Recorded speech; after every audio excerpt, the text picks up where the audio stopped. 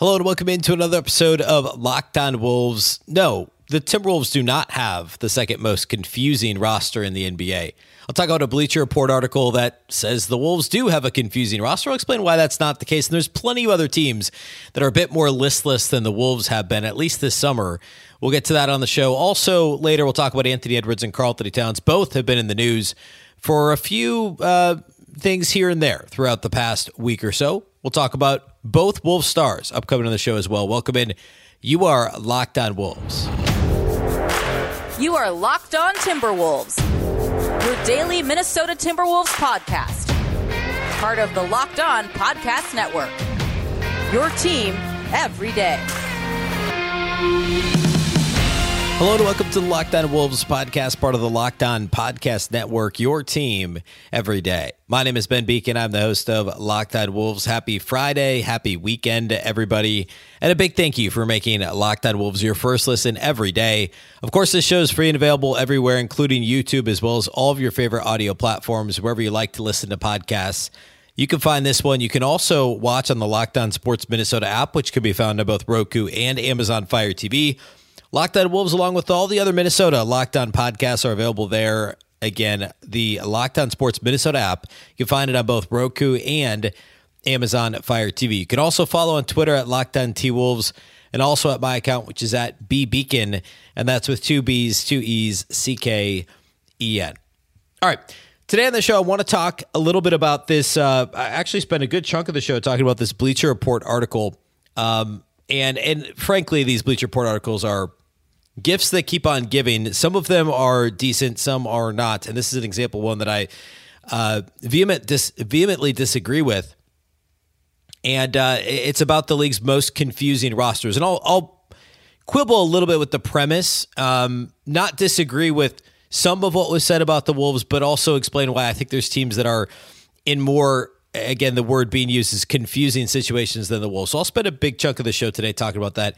We'll talk a little bit about Ant and Cat, what they've been up to. There's been, of course, a lot of news over the last few days regarding their off seasons, their summers, how their respective summers are going. They're both playing for national teams leading into FIBA. So lots to regarding those guys as well. So let's start with this Bleacher Report article.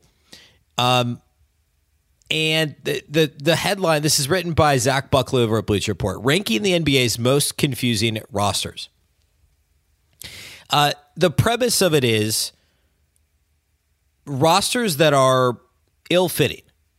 And the intro pretty much, I'll just read this section of it. It says the following 5 teams are ranked by all things confusing. Ill-fitting pieces, outdated approaches, lack of direction, distant hopes of accomplishing their goals. These images aren't flattering, they're perplexing. Again, this is Zach Buckley at BleacherReport.com. And I'm going to give the list, and then I'm going to say if these are the 6 teams we're talking about, where the Wolves would rank among the 6. So he does list 6. I did there's probably other teams. Frankly, I didn't go through all 30 teams in the league to try and figure out who. I just don't think the Wolves should be number 2 on this list. So let me give the list real quick, and I'll explain why these other teams are far more confusing than the Wolves.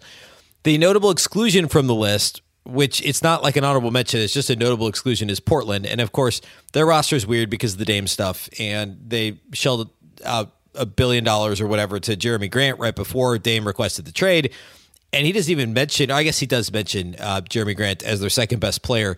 He talks about Buckley talks about the age gap between Dame and Scoot and the age gap between Jeremy Grant, their second best player, and Shaedon Sharpe, who are 30 and 20 respectively. So yes, Portland's got a weird roster, but I would almost just kind of set that one aside because of the Dame stuff, although the Jeremy Grant thing was their own doing. Number 5, the Dallas Mavericks, for a confusing roster. Number 4, the Houston Rockets. Number 3, the Toronto Raptors. Number 2, the Timberwolves. And number 1, the Chicago Bulls. So Zach Buckley thinks the Timberwolves had the second most confusing roster in the NBA. Here's his reasoning. I'm not going to read the whole thing. I'll read a couple of excerpts from it. He says, zigging against a popular zag can be a way of getting ahead of a curve. Then again, it could just be a sign you're going about things the wrong way. Talks about the front court combo of Towns and Gobert feeling decidedly dated, even if you set aside what they gave up for them. says, on offense, Gobert's non-existent scoring range clogs up the interior. It can muddle up attack lanes for Anthony Edwards and limit post-up opportunities for Towns. Never mind that post-up opportunities for Towns have plummeted under Chris Finch, even prior to Gobert's arrival. On defense, the Gobert-Towns tandem lacks the lateral quickness to hang with face-up forwards and small ball bigs. I'll buy that. When Minnesota made its all-in push for Gobert, the timing of the trade seemed off, so did the target. He then goes on to talk about how they should be brightening the future of Towns and McDaniels, who are 27 and 22 respectively. He doesn't even mention Anthony Edwards, other than saying that the attack lanes can be muddled for him. And then in the last paragraph, he talks about Edwards and McDaniels pairing should give the Wolves one of the best long-term outlooks. Minnesota's rush to establish a second-round ceiling, even that could be optimistic, dimmed that considerably. It's entirely confusing to imagine where the Wolves are even trying to head and how they plan on getting there. So I think it's pretty crazy to say the Wolves are the second most confusing roster and then hardly even mention Anthony Edwards, because now, as Tim Connolly said at the start of the offseason, everything's being done to put Ants to I guess grease the wheels for a successful future for Anthony Edwards. And yes, obviously the Gobert trade is, and I said this, I think it was maybe Wednesday's show. The Gobert trade is like, maybe it was Monday. Gobert trade is still, it's like, that's the thing that Tim Connolly is known for, but everything else he's done is good. And I get that virtually, and I get that there's going to be a lot of good that has to happen to even come close to making up for the Gobert thing, which, by the way, isn't like definitively not working yet, right? We're barely 13 months, not even quite 13 months into the trade being happening last July. So, like, it's not fair to call it a complete loss yet, even though it doesn't look good. I just think that setting that aside, every other move the Wolves have made has been beneficial for Anthony Edwards. And the fact that the Wolves have 27-year-old Towns, 22-year-old Jaden McDaniels, and currently 21-year-old Anthony Edwards, like, yeah, the assets given up for Gobert aren't great, but there's still a lot of pluses here. There's a pretty clear direction. Were the Wolves trying to put one foot in the win now camp and one foot in the future camp with the Gobert trade? Yeah, I guess so. But they're going to be an above 500 team unless something goes completely sideways this year. And I get that they barely were last year, but I would say Cat missing 52 straight games is pretty sideways, right? So sure, they were 42 and 40, but arguably their best player last year missed 2/3 of the season, and their prized acquisition barely got to play with Karl-Anthony Towns, not to mention the late season injuries for Naz and Jaden McDaniels. And they also traded their point guard in the middle of the year, a point guard who Tim Connolly inherited and Chris Finch inherited, right?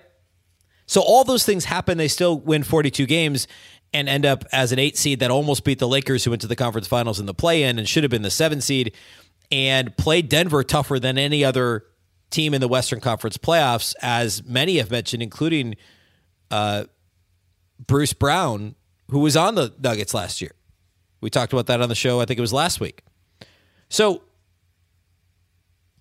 acting as though there's no direction, that the Wolves are not in the same conversation as some of these other teams. And I think actually that's what I think is more fascinating, is some of these other teams that are just completely rudderless, whether that's the Bulls or to the lesser extent the Raptors, the Rockets. I have no idea what they're doing. The Mavs are a joke. So I want to talk about some of those other candidates for more confusing rosters than the Wolves, because like at least the Wolves are a good team with a clear path to being better next year. Like, again, unless there's something catastrophic that happens, likely on the injury front, that would have to be, this team is not going to be worse next year. They're going to be better, and they're going to be a, 4, 5, 6, 7 seed in the West, whatever it ends up being. It's not like, you can't say that about Houston. Well, we'll get into that. We can't say about Houston or Portland or even Toronto and Chicago. Like, there's so much.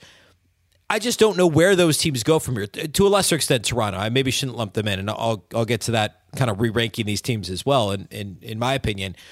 But, like, man, Chicago, Dallas, Houston, like, what are these teams doing? How could they possibly be seen as, like, in a better position or less confusing, if you will, than the Timberwolves? So we'll talk about that here next.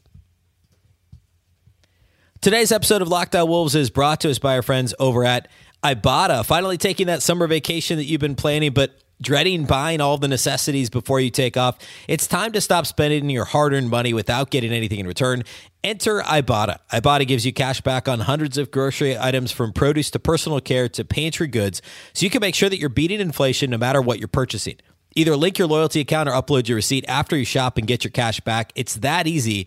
The average Ibotta user earns $120 per year. That could cover the cost of an entire shopping trip, or you could use your cash back to buy that flight that you've been eyeing, that game you're dying to go to, or the fancy dinner you've been craving. Other apps give you points that don't amount to much, but with Ibotta, you get real cash back that you can cash out to your bank account, PayPal, or gift cards. You can earn cash back on hundreds of online brands and retailers too when you start with Ibotta, including Lowe's, Macy's, Sephora, Best Buy, and more. Right now, Ibotta is offering our listeners $5 just for trying Ibotta by using the code LOCKED when you register. Just go to the App Store or Google Play Store and download the free Ibotta app and use the code LOCKED. That's Ibotta, Ibotta, in the Google Play or App Store, and use the code LOCKED. A big thank you once again for making Locked On Wolves your first listen every day. Of course, every day we'll be back on Monday. Again, 3 shows. Once again, next week, we'll get into some additional summer conversations, some more World Cup stuff. We're getting much, much closer to kind of sort of real competitive international basketball. So we'll talk about that next week. All right. So the rest of this list of the most confusing teams in the league, let's start with the Dallas Mavericks. Just clearly the Kyrie move is the thing. Like, remember Luka Doncic at the end of last season talking about basically he doesn't know, I'm completely paraphrasing, but needs the team to contend. He just wants to win, like was open to the suggestion of maybe that's not in Dallas, that sort of a thing. Remember, the Mavs went 9-18 once Kyrie Irving took on or put on a Mavs jersey. And of course, the Wolves kept him, right? And last summer, I guess it was, they let Jalen Brunson go instead of extending him. Instead, they throw all this money at Kyrie Irving. And how's that working out? Well, it didn't work out last year. And then what happens to the rest of this roster? I mean, like, you're not talking about a roster that is striking fear in the hearts of anybody in the West. And remember, just a couple of years ago, this team made that, somewhat surprising run to the conference finals. And now all of a sudden it's like, it's Luka, it's Kyrie, and it's what you have left from, getting Seth Curry back in Dallas, Josh Green, I guess. But we know what Dwight Powell can do. Tim Hardaway Jr. is still hoping to squeeze more out of him. Like, there's just not much else to get excited about in Dallas. And of course, Luke is fantastic. And if he goes like nuclear on the league next year, sure, they could be right back to where they were a couple of years ago. The problem is if your second best player is Kyrie Irving and he's actively harming you defensively, and you're having issues offensively with those guys sharing the ball with each other, not necessarily with their teammates. Like, what's that offense going to look like with two massively high usage guys in the backcourt that both have their issues defensively, but especially Kyrie? That's a direction thing. It's a roster thing. It's a obviously they should be trying to win now with Luka Doncic in year 5, I guess it is, and with Kyrie Irving in year 12 or something like that. Like, this team has to win now, but the rest of the roster is like role players that you'd fill in behind. Not even that, really, though, right? Like, how many contenders would really want to have Dwight Powell playing as big of a role as he's going to have, or Dante Exum, or like Seth Curry's a nice role player. Sure, Rashawn Holmes is going to be given a role there probably. It's just such a frankly a gross roster beyond their best couple of players. There just isn't much else there to hang your hat on. At least, though, they have a superstar talent, one of the best 2, 3, 4 players in the league in Luka Doncic, so you can hang your hat on that, right? This should be a 30, bare minimum, high 30s win team, and they should contend for the play. And obviously, they've got higher, loftier goals than that, if you consider, first round may not be that much loftier, but Dallas at least thinks they can win, right?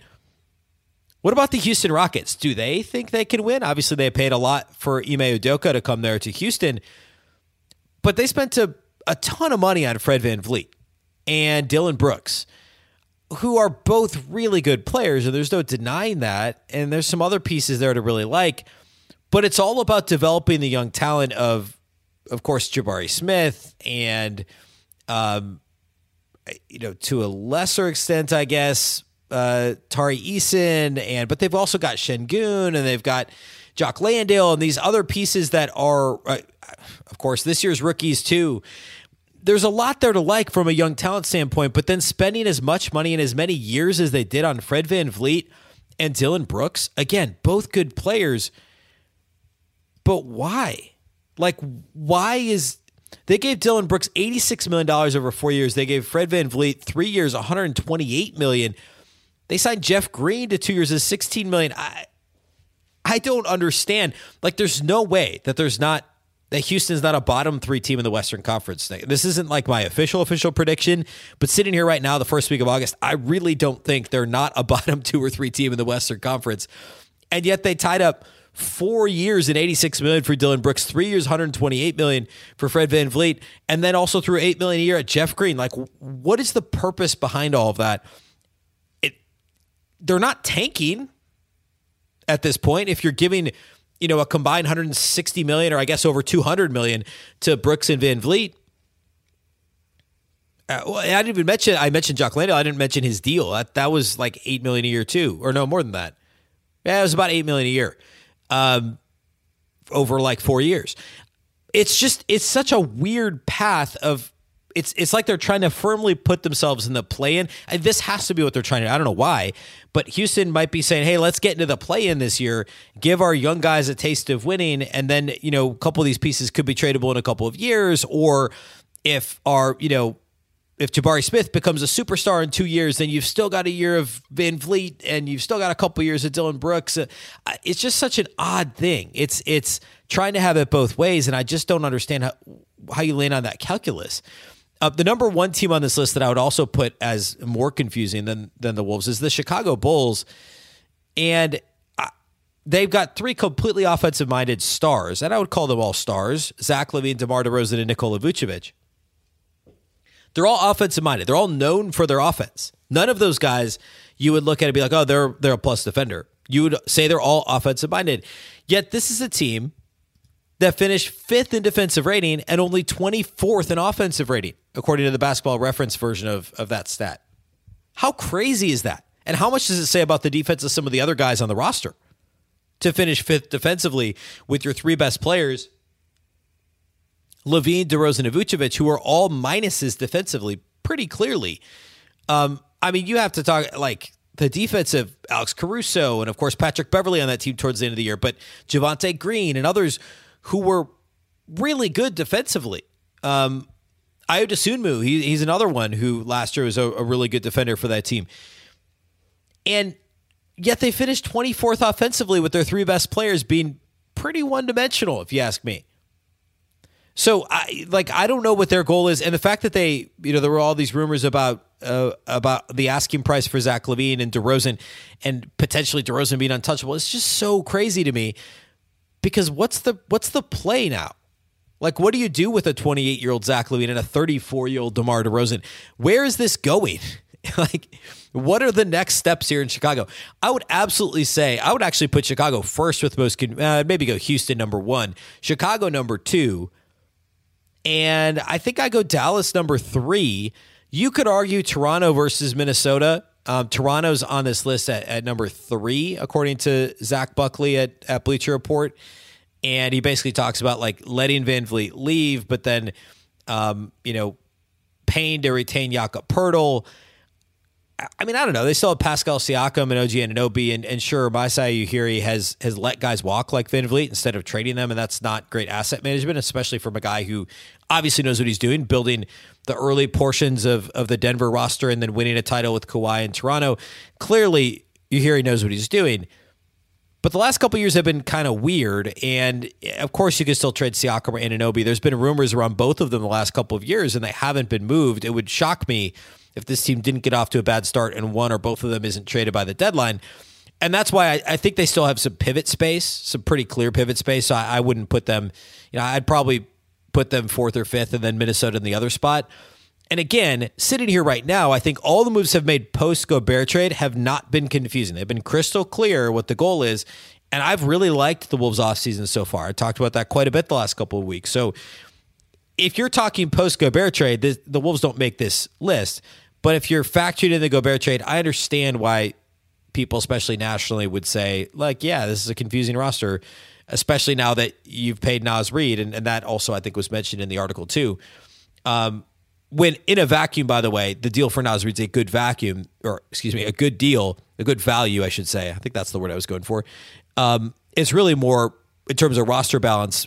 Was that the right move? Is somebody nationally is asking that question? And of course, Howard Beck said on the show, and others have said nationally, it is good value what the Wolves got Naz Reid, were able to keep Naz Reid for, and I agree with that.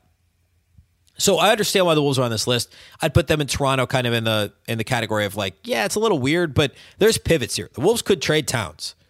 They could. Toronto could trade Siakam. They could trade Anunoby. I don't know what Houston's doing. I don't know what Dallas is doing. I don't know what Chicago's doing.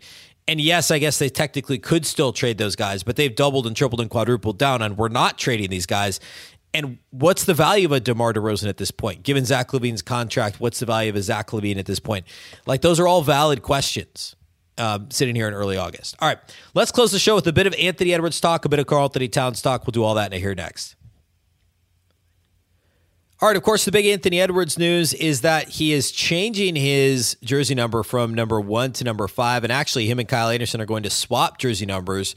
There's a good piece over at The Athletic from Shams Charania and John Krasinski. Of course, Shams, I think, broke the news nationally related to the Edwards jersey edit, I guess, changing his number from 1 to 5. But apparently him and Kyle Anderson are going to swap, and Kyle Anderson is going to be number 1, which he had in San Antonio and Memphis prior to coming to Minnesota. And basically it's a family number. I believe, if I'm remembering it correctly, both his mother and his grandmother both passed away on the 5th of a month in the same calendar year. And 5 people in his family. I believe he also has a nephew that was born on the 5th. There's a few different family reasons in there.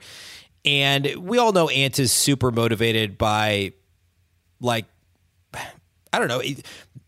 He's intrinsically motivated to a point, certainly, and I'm not at all doubting that. But there's other factors that clearly play into him playing harder in certain games. It could be doubt. It could be things are going well, so he plays really well, or things are going poorly and he plays really well. There's kind of that middle ground that he still hasn't quite figured out, where it's just a random Tuesday night in February and he's got to play hard. That sometimes isn't super motivating for him, but if he's got a motivation like this that's family related, he feels he's got more swagger because of this number change, whatever that might be. And he and his business manager both said in this article at The Athletic that, like, hey, look out. This is going to have an impact on his play next year. He'll be, have a bit more swagger, a bit more confidence, etc. His business manager said that. That's almost an exact quote, minus the etc. Justin Holland, his business manager's name. So we'll see. I mean, like, again, with Ant, it's just, it hasn't been consistent for 82 games. Great that he's able to get number 5. Of course, he wasn't initially because of Malik Beasley, and then the changing the number was too late last year by the time that Beasley was traded. So now it's in motion. They are swapping this year. So that's going to be weird, but good for Ant that he's able to do that. The Karl-Anthony Towns thing, he is, of course, representing the Dominican Republic. There's also a note from John Krasinski about that he mentioned on his podcast, the John Krasinski Show, that Towns talked last year, it sounds like even more in private than in public, about how his calf was still bothering him at the end of the season, but he's feeling healthy now, which is, of course, great to hear, and especially great to hear as he's getting ready to play for the Dominican Republic in international competition. There also was another Bleacher Report article. I don't want to spend a ton of time on this. We talked a bit about Towns' contract the other day on the show, but there's an article, again, by Zach Buckley of Bleacher Report, and this was the predicting the NBA's worst contracts 3 years from now, and you better believe Karl-Anthony Towns was on that list. Interestingly, Jaylen Brown of the Celtics was number 5. Towns was 4. Bradley Beal number 3. Dame number 2. And Jeremy Grant number 1. I agree with putting all of those guys ahead of Towns. I think I'd also probably put Jaylen Brown ahead of Towns too, just given that, it's like $60 million a year for the Jaylen Brown deal, and he's really good. But man, I don't know. So the way that Buckley sets the article up is in 3 years, Towns will be 30 and he'll still have 2 years and basically 120 million, so 60 million a year left on the deal. But he also acknowledges, Buckley does, that Towns should age well. His game should age well because he doesn't rely heavily on athleticism. And I buy that 100%. He's already not a very good defender. Well, nationally, that's the perception. I would argue he's pretty average at a lot of things defensively, and his reputation is worse than the actual production defensively. But we can agree that he's not a rim protector, and he's not a nimble, he's not super switchable on the perimeter, right? So that's not really going to change as long as he maintains some mobility. Offensively, he doesn't hardly jump when he shoots. He doesn't rely heavily on athleticism, although the first step from the perimeter, I think, is a piece of his game that's underrated nationally. That's a huge part of what he did 2 years ago when he was so good offensively. But all that to say, he should age well because of the way that he does play. And anyway, Buckley goes on to talk about how he's a great shooter, a good scorer, and an above-average passer, but basically is not worth $60 million a year. It's hard to argue with that. It really is. The Towns contract could look bad in a couple, 3 years, especially given that currently it certainly sounds like his trade value is lower than what the Wolves gave up for Rudy Gobert last summer. And as much as like the two things aren't the same, it's going to be impossible for Tim Connolly and the Timberwolves to parse those things. Everybody's going to compare every move that he makes, especially if there's a Towns-related trade, to the Gobert package that was given up 13 months ago. That's just the way it is. And by that measure, the Wolves and Towns trade value and Connolly will never match up or live up to that value, I guess.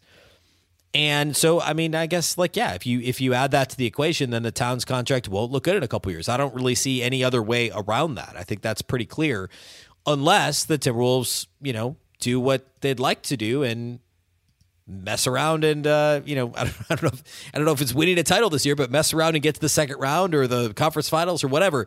Then the Gobert trade looks way different and the Towns contract looks way different and everybody's happy, right? That not exactly, but that's kind of how I think the Wolves hope it's going to go. All right. That's all we got for you today. Next week, we'll get a bit more to some additional offseason stuff. Again, just a couple weeks out from FIBA World Cup competition. We're starting to do some preview shows, record some preview stuff for Locked On NBA already for the Locked On Fantasy Basketball podcast. We're doing that in the next couple weeks. There's tons of stuff upcoming at Locked On and here specifically on Locked On Wolves. We're going to hold off on actual player previews till we get to September, but that's not far off either. So check back in Monday. Of course, we are 3 days next week, Monday, Wednesday, and Friday.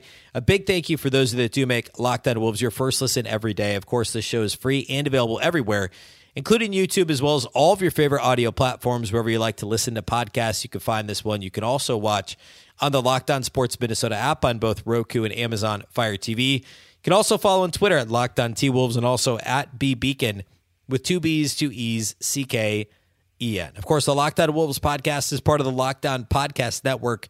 Remember, the Locked On Network is your local experts on all the biggest stories. Once again, I'm Ben Beacon. This is the Locked On Wolves podcast, and we'll catch you next time.